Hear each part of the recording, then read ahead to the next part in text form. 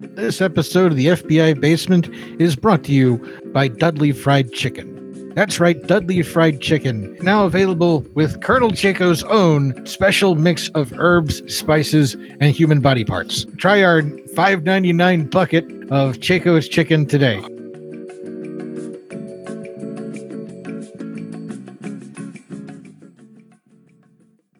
This is a Medicinal Mass Network production. Enjoy.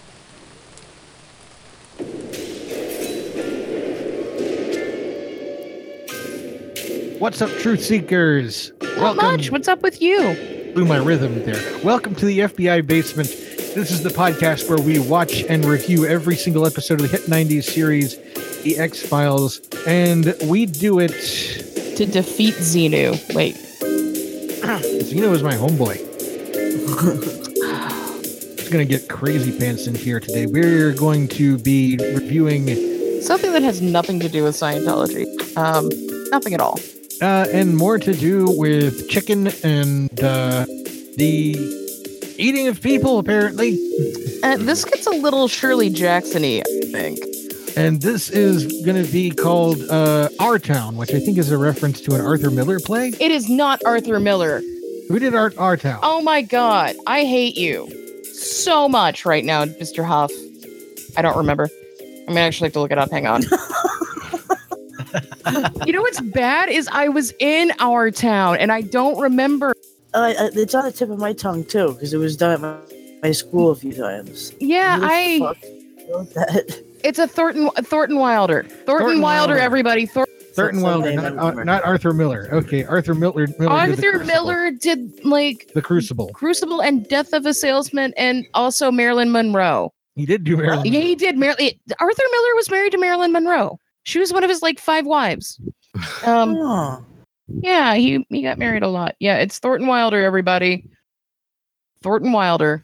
Well, this episode was actually. And he really looks like a guy who would be named Thornton Wilder. This episode was not written by Thornton Wilder. No, it wasn't. It is actually written by someone we're going to see it quite a bit of. Frank Spotnitz. Frank Spotnitz. I think this is the first episode he wrote. It's also not a great first thing, but when you realize what you're going to get later, it's going to be fantastic. He's going to be huge for the X-Files later on. And this is directed by Rob Bowman. Yeah, and this is going to be one of those things that you're going to get with these two. Originally airing on May 12th, 1995. This is the second episode, the 24th episode of the second season. One more to go, folks. And I am your host and the master of ceremonies for these proceedings. And I'm joined today by our usual gang of conspiracy nuts and subversive individuals. First off, my wife, the incredibly talented and always effervescent Shannon. Susan and I were going to be in Our Town. I do a lot of things. Susan! The sometimes quixotic, but mostly grounded Marissa. What'd you say about my mother? Many things. Many terrible things. Oh, so that's what Spotnitz is doing now. Sorry. I was just curious. Spotnitz is currently the showrunner on Man in the High Castle. Huh. Yeah. And here comes Valentine. What up? He's a berserker. Albeit. We would like to remind you that we come to you free of charge at the point of access. Every episode is free and available on the Medicinal Mass Network on iTunes, Stitcher, Podcast Addict, Google Play. I think we're on Google Play. Yeah, we are. We're on everything. Anywhere you can get a piece of audio. I will also be screaming it out of the Jeep like I yell at dogs.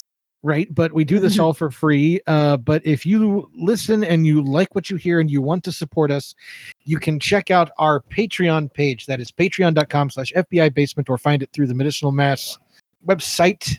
It goes to the Patreon where you can become a basement dwelling supporter of the FBI Basement. You can donate at many different levels, but even a donation of as little as $1 gets you access to our Discord channel and several other neat little bonus episodes, audio goodies. I will also yell your name at ducks.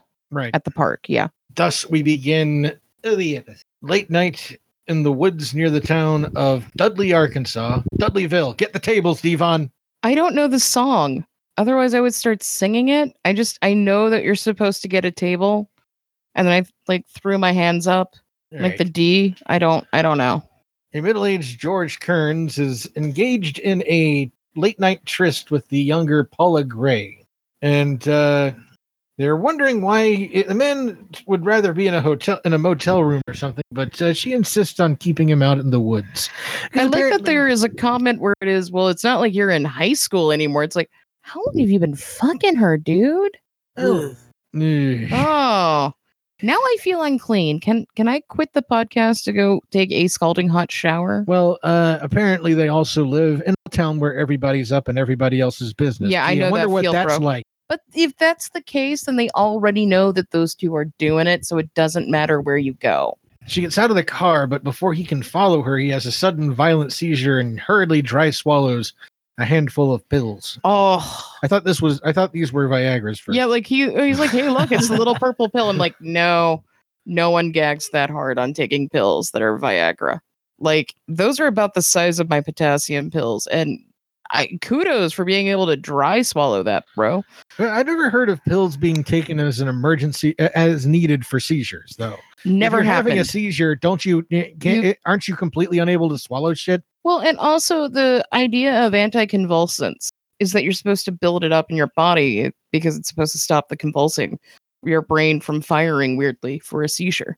Nothing that makes sense with the science and medical science in this episode is going to work out because they're going to talk about a disease that is not the disease that they are actually talking about. It turns out that Paula wants to play hard to get and be hunted down in the woods by this guy. Hey, who doesn't have this fantasy? Who doesn't have the fantasy of being chased in the woods and then taken down and hit with a rock and then just, why are people looking at me like that? Then held down and had sex with on an extremely wet blanket. Like, who wants to have sex on a wet blanket? Well, this guy runs off in the direction of his. I have a question. Why do we keep talking about my sex fantasies on this podcast? But he turns out there's someone else waiting for him in the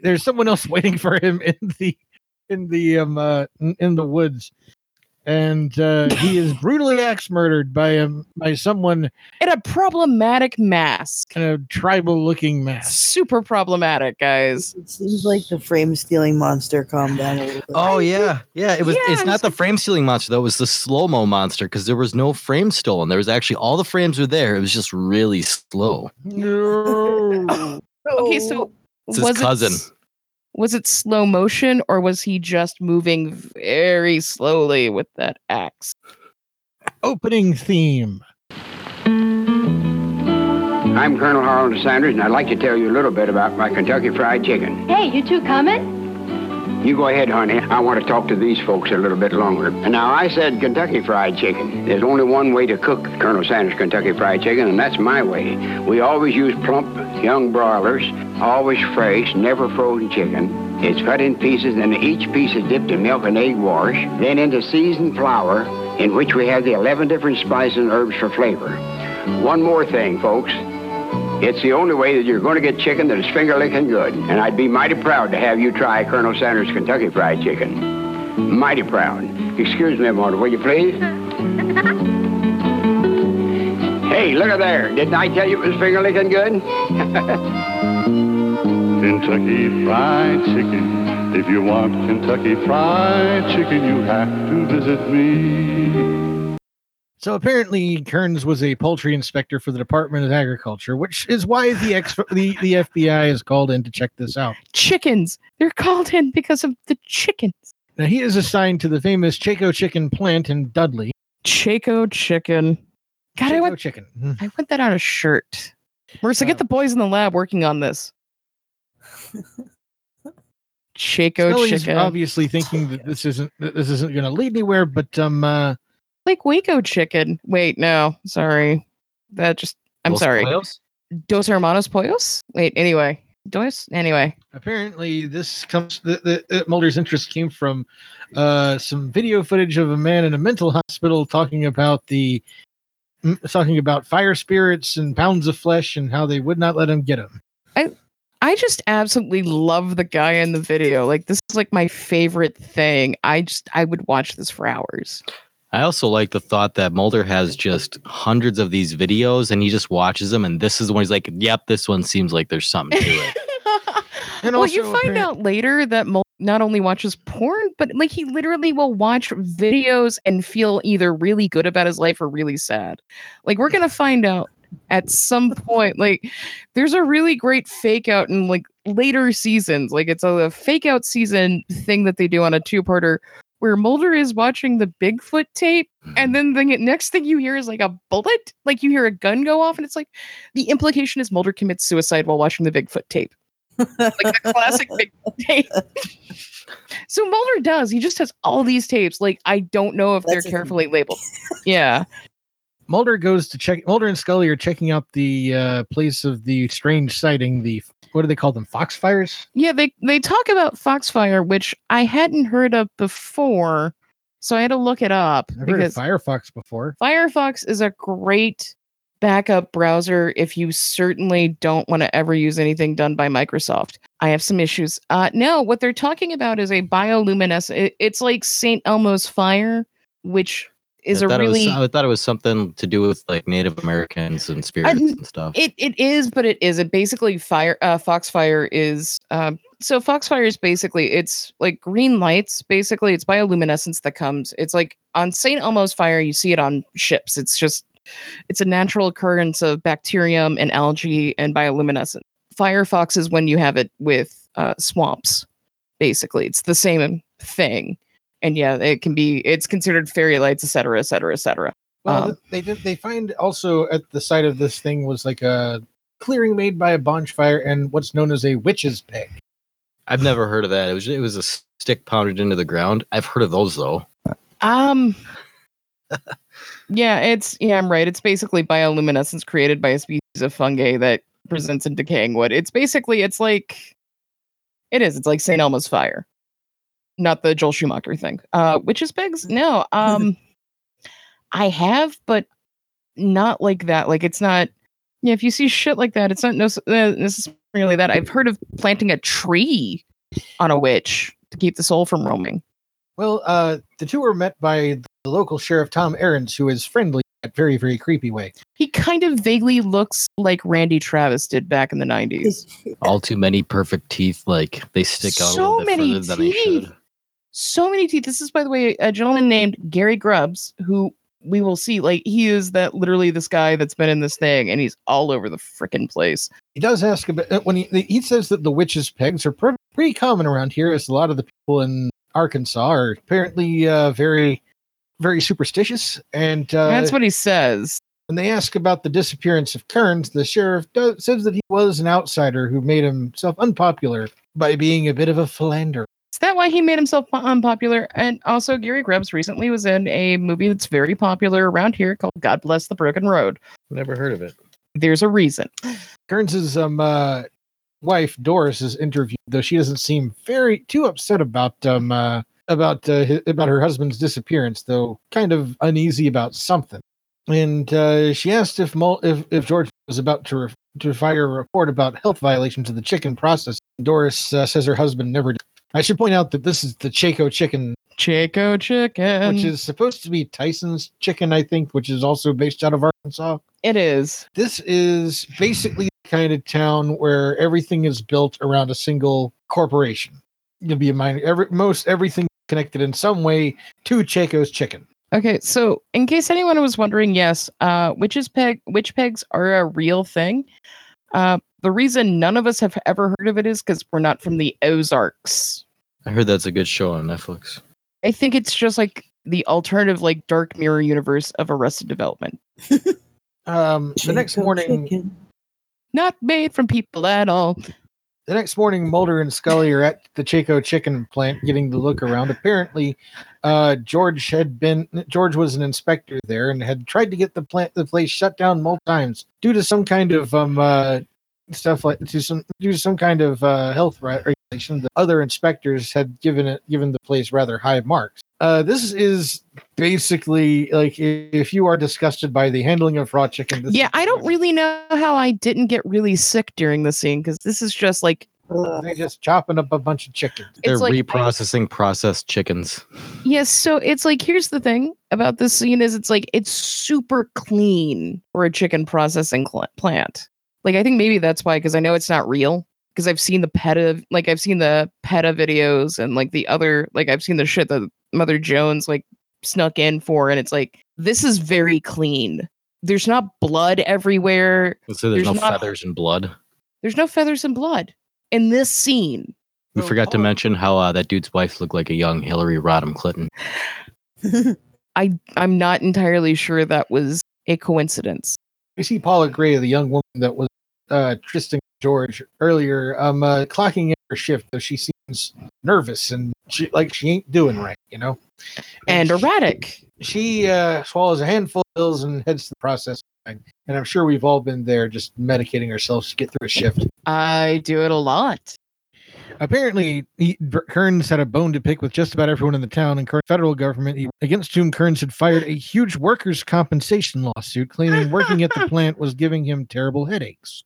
In the middle of their conversation, however, Paula sees George's severed head on a stake in the conveyor belt rather than a chicken carcass. And she begins screaming. He pulls him in and puts a knife to his neck. There's a very tense moment. Before We got another trope mark here. This is where Mulder and Scully have their guns trained on the armed assailant, and they're saying, "We got this, and then the local PD decides to take a fucking side shot and kills the person before they can understand what exactly the fuck is going on. And then she falls into the processing. That was so disgusting. That was just gets hauled away, covered in chicken stuff. Okay, so what I should note is our amusing anecdote here is that before this scene, Todd went and made dinner. And then, like, just as we get to the chicken processing, he's like, "Here are your chicken nuggets." I'm like, "Oh, thanks." They were really good. They were really good. They're excellent. We need to get more. The plant's doctor, Vance Rudolph. Okay, how? Why is there a doctor? Well, certainly we've never worked in a place that employed a doctor that employed a quack doctor. Okay, so that guy was a gynecologist. Did you know that? Yeah. Yeah. To employ a quack doctor to no bark, not write you off work when you were about to die. He wrote me off the time that I nearly passed out in his office. But apparently, both Kearns and Paula Gray had been in there for headaches and insomnia, but he was unqualified to diagnose their psychological problems, if anything other than stress. Scully, of course, wants to do an autopsy, but of course she does. First, he needs to get permission from the company founder and Walter Chaco, who is Paula's grandfather. Oh my god, he is the best. Apparently, he is out in the back tending to a small coop of chickens. You feel like Mr. Chaco might have some opinions, though, about how the world should work? Oh, he's even got a sassy black maid that I'm sure he calls Mammy. Chaco's chicken. Chaco's chicken. Chaco's chicken with 11 herbs and spices. Chaco's chicken, it's not human flesh. It's so good, it'll make you convulse. But he goes on this bizarre tirade about how chickens are perfect because they remember how it used to be when the white man had one of them in all of their pots. And the duckies knew their place, just like Cornelia in there is I call her Mammy. Isn't that right, Mammy? Yes, Mr. Concho. Yes, it is. Stupid white man. What'd you say there, Mammy? Nothing there, Mr. Concho. Nothing. One day I'm going to rise up and kill all the white people in town. What was that? Nothing. So a play in 4 acts. Long story short, after a very uncomfortable scene, Scully gets permission to do the autopsy. Like, she's really excited. Like, I guess he thought she was pretty and white enough that he's like, all right, you can touch my granddaughter. Apparently, Scully finds that she was suffering from Creutzfeldt-Jakob disease, also known as mad cow disease. It's not. A hereditary brain disease that would have killed her within a few months. And it's not. It is not mad cow disease. Interestingly enough, according to company personnel records, Paula was born in 1948, making her 47 years old. She does not look that old. No. Which, again, begs the question, how long had she and George been getting it on for him to be like, you're not in high school anymore? Something. George Kearns apparently also had the same thing, which is rare that the two diseases would pop up so close to each other. Yeah, she said it's statistically impossible, and it's not communicable like that. But apparently, it is because by eating it. Ish. Like basically, it can be genetic, but it also masquerades as kuru, which is the disease that you get from eating human flesh. Right. While they're driving down the country road, presumably on their way to check on the records, a truck nearly veers right into them, and then off the road, Dear God, I hope a bunch of chickens into the river. chickens. The carnage is kind of like made a little bit Kind of made more wacky. comical by all the feathers that go flying when that truck hits the lake. Here's a fun fact: the only thing that you can actually legally throw from your car is chicken feathers, without getting a littering ticket. What the hell? So yeah, if I ever get pulled over for littering, no, officer, it was chicken feathers, and then I'm going to be tested for drugs. It better not be goose or anything like that. Or you're gonna get a fucking littering. What was it, $500 fine? Eagle feathers. Yeah. American bald eagle feathers. Bird law. That falls into bird law. Bird law. Do do do do do do. Do do do. I don't know what I'm doing. It turns out that the gentleman in the truck was experiencing the same symptoms as Kearns and Gray. So that is 3 cases of an incredibly rare hereditary disease showing up in the same small town. But it's not really hereditary, though. It's actually more common than that. I mean, it's not mad cow disease. It's not bovine spongy encephalopathy, which is mad cow disease. It's, it has the same effects as kuru. 2, it also seems to be more common now because we understand that it's just basically the proteins in blood that it can actually be transmitted bluntly if a protein just misfolds. Skully has a theory now: is that someone in town whacked George to keep him from talking, from telling the exposing the companies. Yeah. Didn't she say like she thought that? While Crutchfield Jacob is not ordinarily not communicable, it can be transmitted by eating parts of a contaminated animal's nervous system. Specifically people. It's specifically you eat human people. Well, they're talking about eating the brain and the spine and stuff like that. Yeah, and that's why they say it's more likely that it's kuru. And most of those cases are kuru because you see it in Papua New Guinea because it's a part of the rights of eating people. We have rights to eat people. Okay. They do. It's a religious right. RITE. Thank you very much. It's their First Amendment right to eat people. And the question was, did they dispose of George Kearns by dropping his body into the plant's feed grinder, which would have contaminated the chickens and all the people who ate them? Oh God, not the chickens. Then suddenly puts you to a position of a chickens widespread health crisis, which they've already dealt with one of those this season. Yeah, when they were at that crash, though, at the lake, Mulder was asking the dude, what's all this crap in the water? And he said, oh, it's just... it's runoff from the chicken plant. And he's like, hey, we need to drag this lake, and he didn't want to do it. And he said, I can get my boys down here. I got a case of beer for them. They get the job done real quick. He's like, nah, I'll do it. And then that's when they went, started pulling up bags and bags of bones. Yeah. Right. Is this when this entire episode gets weirdly Wickerman-y? Oh, it really does, because they are starting to pull up bones, and Mulder notices... Which makes it really funny that the sheriff still looks like Randy Travis in the 90s, because he did actually have a song that was Digging Up Bones. I should have sang that for the theme.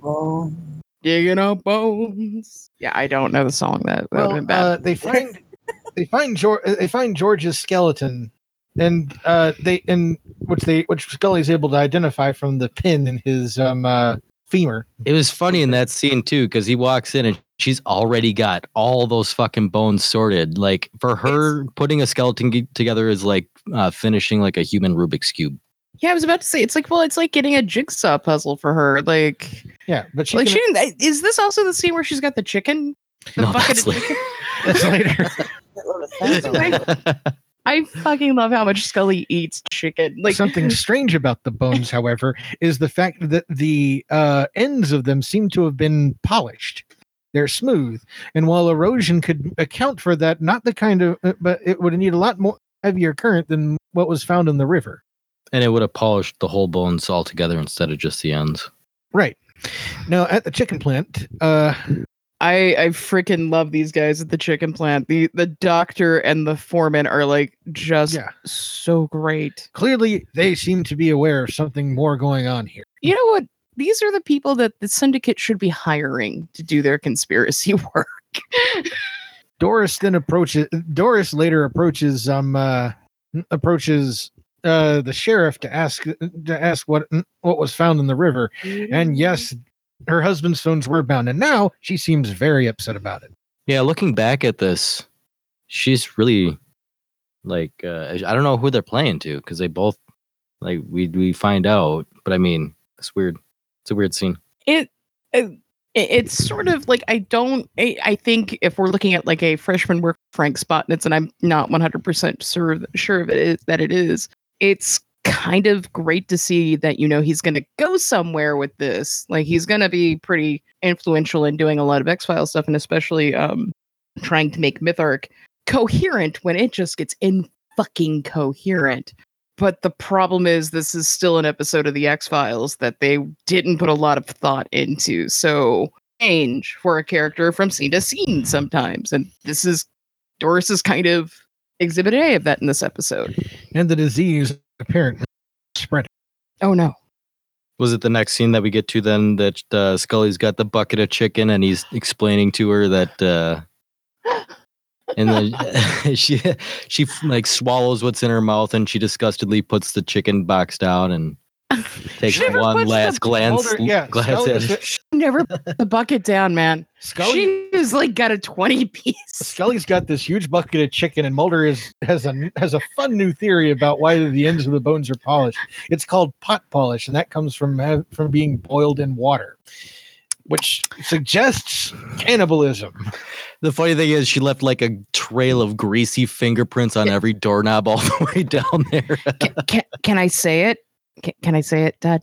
Can I say it? And that's when the cannibalism started. I said the thing. Okay.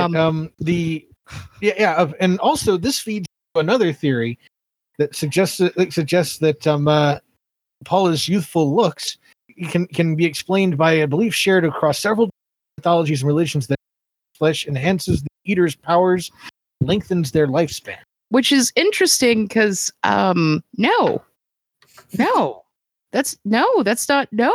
But then interesting though. There was a study done where they took rats and they injected them with younger rats' blood, and the older rats like started like their gray hair turned black again, and they became a little bit more vitalized. Another interesting thing about rats is that they really love the taste of human flesh. Mm-hmm. Mm-hmm. Yeah. They start at the soles if you're sleeping.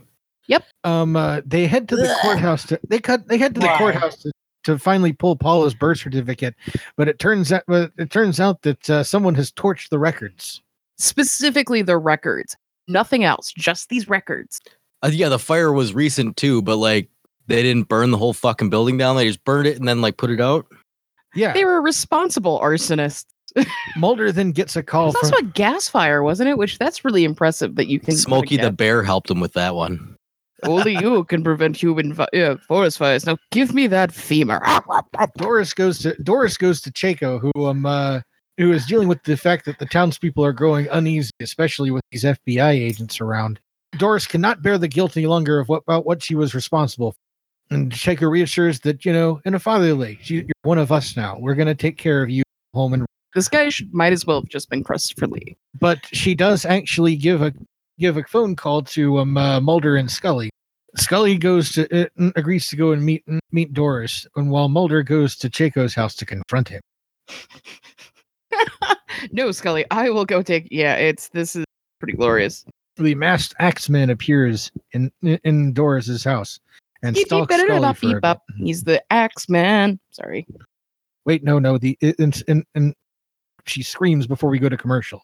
We come back. Scully's in the house, and trying to find her. Mulder heads over to Chaco's house, but Chaco is not there. He's let in by the maid. While he's waiting around for the maid to see if Mr. Chaco is awake, he looks at one of his display shelves where he sees the Jale tribe of Papua New Guinea. Deep dive on that one, huh? Papua New Guinea is in pictures along with some bones and other artifacts. And he finds another large locked cabinet and asks the maid if she knows what's in there. Do you have a key? Oh, no need. No. I don't need a warrant. Because Mulder is a special agent of the Federal Bureau of Breaking Your Shit. So what I really like about this scene, and I don't know if it's just our copy of it on like the DVDs or Blu-ray, what is just how long of a like beat there is between her saying, "I don't have a key. Why would I have a key?" And Mulder just being like, "Oh, it's cool." And then her saying, "What? Wait, what are you doing?" And like she says it with no passion. What are you like, hey, she ain't about to touch a white man. She knows better. She knows the white people in this town are cray, so she's just like, now I'm out. In fact, yeah, she completely disappears. Like she disappears. Like she's right after Mulder smashes open the chest and reveals several heads, and I'm going to turn it over to Marissa to sort of describe these heads here. I have to. Let me see. Let me grab that image again. Oh, I can say some things about the shrunken head stuff that I'm like, nope, sorry, not even. No. They were trying to match the faces of the people that they already showed. It was like just now when we were doing this episode that I realized that the guy at the very beginning was that chick's husband. All right, these aren't bad. They're not no bad. It's a shitty image of them. No, I mean it's not bad, but it's sort of like if you understand how you make a shrunken head. Were they making shrunken heads, or were they just preserving them? I don't know. Maybe they were just preserving the heads. I don't think it was. But you shrink the head though. That's the thing. You remove I mean, if you're gonna do that, you remove the head and then like you stitch up the neck and the eyes, and then you stuff it with sawdust and then lay it out in the sun to dry. And then, well, how are yours coming along? I'm gonna be okay. I think a good batch for the next time we go to con. So, okay. Yeah. I'll have to send you some more. So these heads are in there, and Mulder calls Skully to say, like, motherfucker, this guy's got heads. On like the bricks. Like meanwhile, Skully is in the dark house. And with the world's biggest flashlight. So is Walter Chaco, and with like the biggest flashlight I have ever seen in my life. Hold on, I'm looking at this picture of these heads. They have their entire necks on here. They didn't just like cut the head off and take the. Yeah, that these are the actual people with just makeup done up on them. May very well be. Like I'm looking at that. That's like not how you do it, but no. Skully is. I think we can all agree that when the three of us become serial killers, we know how we're going to do shrunken heads. Oh, we're going to do this much better than that. We'll be like, yeah, we're not going to. Like, yeah, we're totally not going to Kemper this anyway. Chaco knocks Skully out and drags her away while. And Mulder somehow manages to get. I don't know how Mulder manages to find the. Wait, they had been to the bonfire area earlier. Yeah. So how many times has Skully been like beaten up and taken hostage this season? I was thinking that same thing. Like she's gonna have what is that? CT? Yeah, she's like got whatever it is fucking NFL players get. Yeah, she's got like she's gonna have concussion disorder, right? Like she has traumatic concussion brain disorder now, right? So but they've already cooked and eaten Doris apparently. Oh man, yeah. She must have tasted delicious. And like she did look pretty good. That I will not lie, that looked like a very delicious stew. Approaches him and is like lightly dabbing his mouth with a napkin. That is so good. And like the indication is that no. And it's like he is at this point moralizing to them. Come on, she was one of us. We can't start eating each other. I like how it's like this is the bridge. This was the bridge too far. Okay, so cannibalism was fine. Okay, so like at this point, while we're watching this episode, is when Todd hits the pause and starts yelling about like this is your bridge too far. And it's like you're expecting people who you normalize to cannibalism. Like, oh no, it's totally cool for us to eat people. you're expecting them to have like have some qualms about eating a member of their group who, by the way, was going to betray these people to the FBI. But your thought is, let's kill the FBI. Do you know what happens when you kill the FBI? They send more FBI. For his trouble, Chaco has said he has lost the faith and is beheaded by the Axeman, and they're about to do the same to Skully. But Mulder arrives just in time and puts several bullets into the Axeman. Is anybody else thinking of the opening of the Skyrim game? She's about to become the Dragonborn. I was thinking during this entire scene, she's just like lolling around and looking. She's not acting very hard here, and she's not struggling like she wants to get away. And it didn't seem like that thing was really constraining her that hard. Like, it didn't tie her feet together. It was just her hands. This is very, very Wicker Man-y to me, and it's like, I think her deal is like she's just so fascinated with death and morbidity that she's like, okay, all right, it's my turn. I wouldn't be surprised if Skully is in. And don't look that up. Don't look it up. In fact, out. Do not mention any of this in the podcast. I'm telling you, do not do that. Like, no, I think you're right. It's like Scully's got some weird, like, sexual predilections, and this is just going to be a part of it. She's like, all right, well, this is something I haven't done before. Let's do it. She's like, I'm waiting for the insertion. There's no insertion before I get my head cut off. This is a rip. The townspeople all flee the scene for some reason. I like how scared they are of a man with a gun that they were gonna eat like 6 hours ago. Like, oh shit, he killed somebody. Run. Death is real? What? We can die too? Mulder pulls off the mask and it's the sheriff, of course. Almost work for these rotten kids. Which it was makes you almost wonder, Scooby-Doo, right? Why did he give them the bones? Yeah. I think he was just going to end up eating them anyways. I think the way that dude was going about it, he was fine with bringing them all around because he was going to just end up killing them in the end. Yeah, I think maybe that's... I think it's... Keep him there long enough to figure out exactly what, you know... Well, it's like the Texas Chainsaw Massacre when the cop, like, he just, like, slowly gets them into it. Well, I mean, like, think about the number of, like, insane serial killer stuff or hitmen who talk to, like, undercovers and they tell them these things.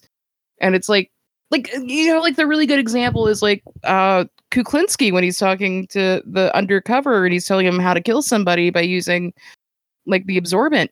The reason he told him all of that shit was he was going to kill him anyway.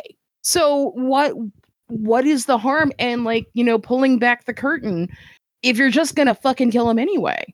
Okay, that's where the sadistic part of it, they like it. The episode ends with a Scully voiceover. Scully's voiceover, right? Did it? It did. There were no survivors. Like, it was... Well, apparently the chicken factory was shut down for a for a while, pending, you know, well, like 20 other people came down with the brain disease, but they couldn't say that they were part of the cult or whatever. I like that it's like, we don't know how many people in this town were a part of the ritual, but, and my thought is, it looked like every motherfucker in that town was at the ritual. Apparently, what is known about Walter Chaco is that a transport plane carrying him was shot down over New Guinea in 1944, and that Chaco was the only survivor of that crash, and he spent about 6 months with the Jolly tribe. And he was like 90 years old when he died right there? Yeah, apparently. But he looked like he was in his late 60s, maybe. Looked like he was maybe in his 60s. So it's like, you know, and they had never confirmed the cannibalistic practice of the Jolly tribe, but... was that also the same plane that was shot down over the Sea of Japan? There were no survivors. There were no survivors. Was it the Sea of Japan? Or was it the South China Sea? That's another show we'll end up probably mainlining after we do finish the basement, right? We'll do MASH. That's going to be like 20 years of my life right there. This episode was, in fact, very Wicker Man-y, but the notion of this... there might as well have been. Like, there literally might have been at some point where someone just said to, like, Chaco, "Welcome, fool. What time for the sacrifice?"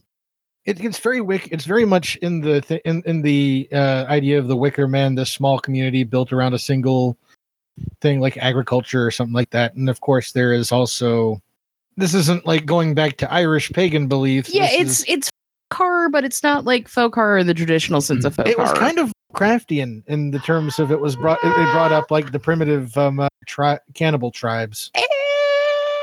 Yeah, and about as responsible with race and culture and sensitivity as Lovecraft would have been.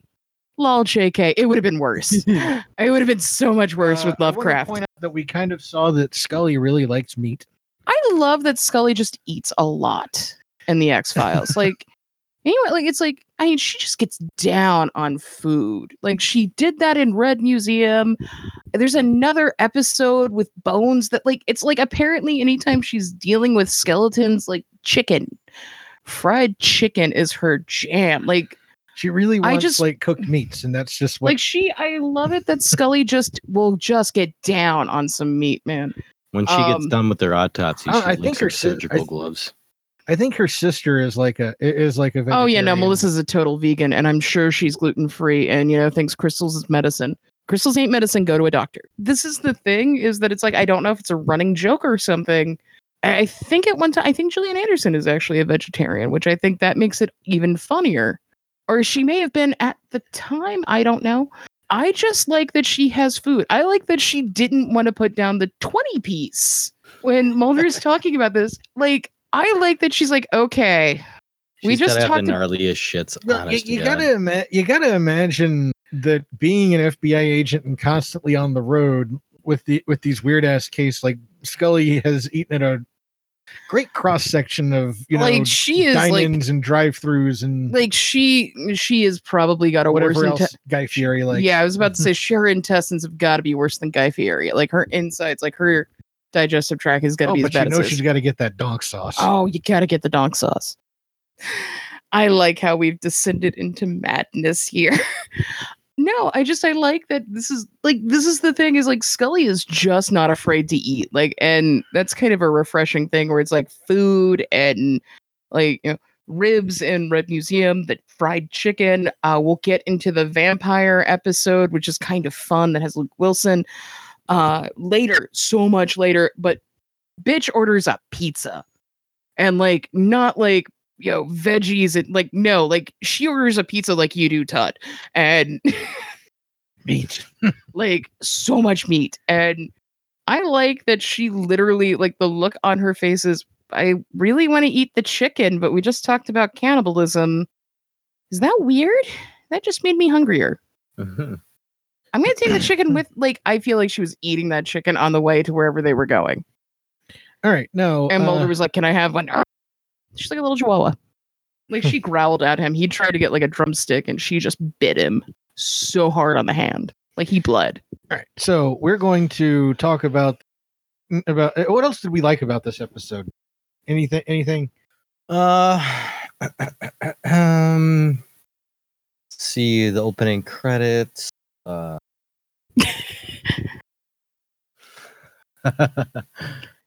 It ended. That was good. It seemed like an episode. Kind of derivative of some folk horror that we've seen before, but it was all right. It wasn't terrible.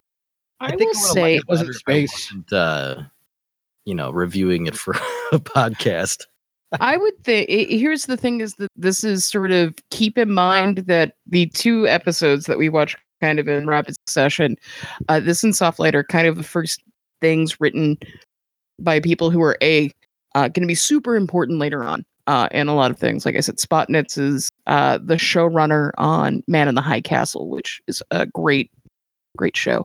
And Gilligan, of course, has like, I think like right now has Emmys like the Coen brothers do, have Oscars just all over the place. Probably these are kind of the first things that they do. And one of the things that you run into is that Chris Carter is still really being a showrunner here and is really putting his greedy little fingerprints all over their stuff. So for the first time that they're doing this, it's not great compared to like, say, the 12 billion seasons of Better Call Saul and Well, know, there all was the a other lot stuff, of yeah. there was a lot of talent in the writers' room here. There was a lot of talent that would go on to that are still doing stuff to this day. Oh which no, is they're another all reason- still doing amazing stuff. Like And Morgan and Wong are writing American Horror Story right now. Skilligan, of course, is doing some show.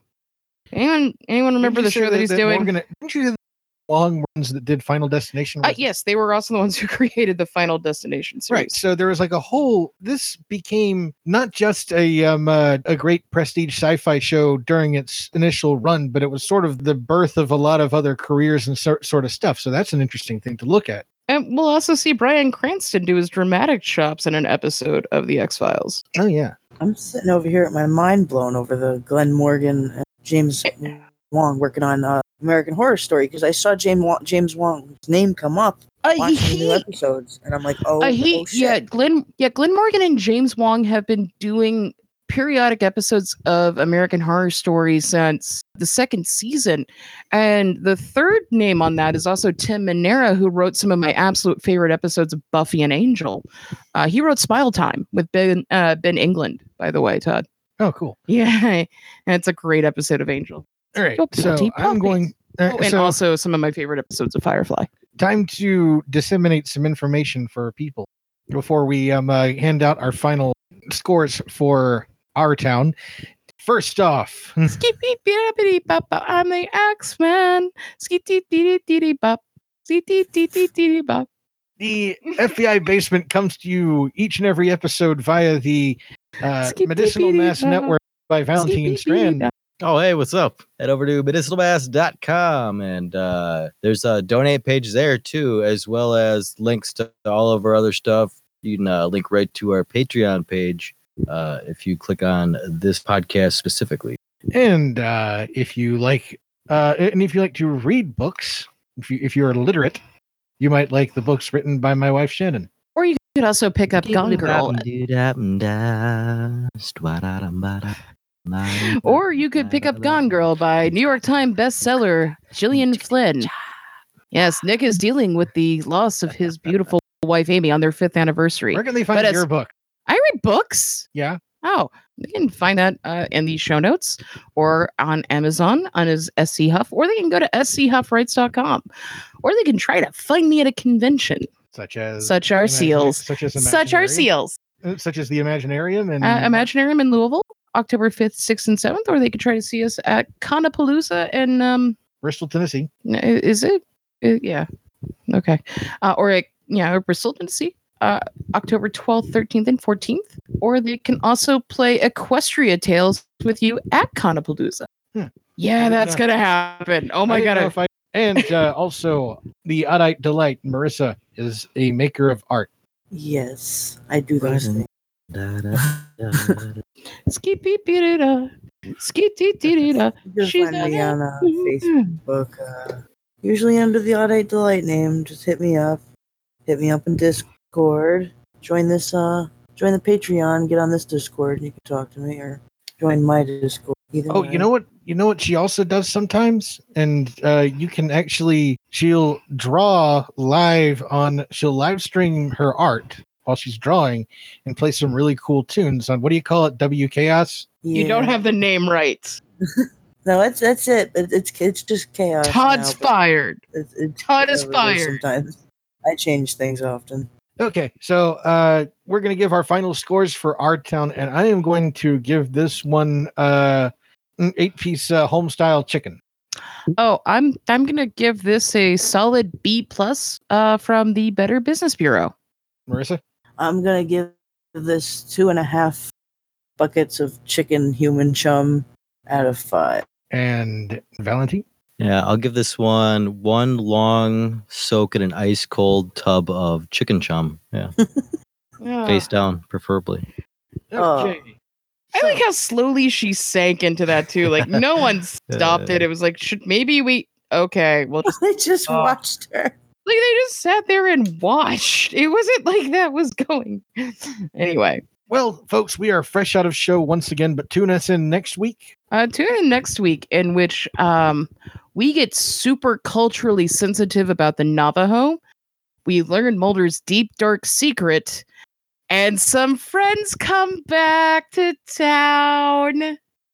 That's Anasazi. We are finishing off season 2, moving into season 3. This train just will not stop. The conspiracy train just keeps rolling. And literally, there will be train cars in this episode in Anasazi.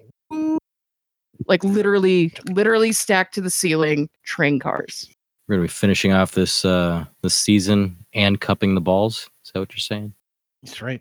We are gonna run a train at the end of this season. Train on it. Okay, so And then we'll run another one when we get to season 731. Uh-oh. Thank you once again for listening to the FBI Basement on iTunes, Stitcher, Podcast Addict, or Google Play, or wherever you pilfer your on-demand audio. Thank you for downloading the torrents, and please give us a 5-star review where you found us. Right, please, yes, especially on iTunes. That really helps us get information, get out to people who want to hear us or don't want to hear us. I don't really give a shit if someone's listening to us or not. Just give us the review and your money. Review. Support us on Patreon if you like, but and just listen to us while you're making love. It can be a part of your intimacy, but with your spouse or significant other. But if you're really cool, you'll take this link and you'll share it on your favorite X-Files Facebook page with all your friends. Oh, yeah. Please do. This has been the FBI Basement. I am Todd for Valentine, Shannon, and Marissa saying good night, and the truth is out there. You don't talk for me. Yeah, now hold her purse and take his balls. Get a lawyer. Thank you for listening.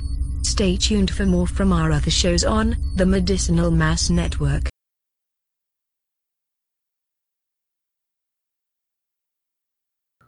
Stop squeezing my head. No, keep squeezing. Keep squeezing. Hold on. Aww. Todd ruined everything. Motherfucker, this guy's got heads. Not made from people at all.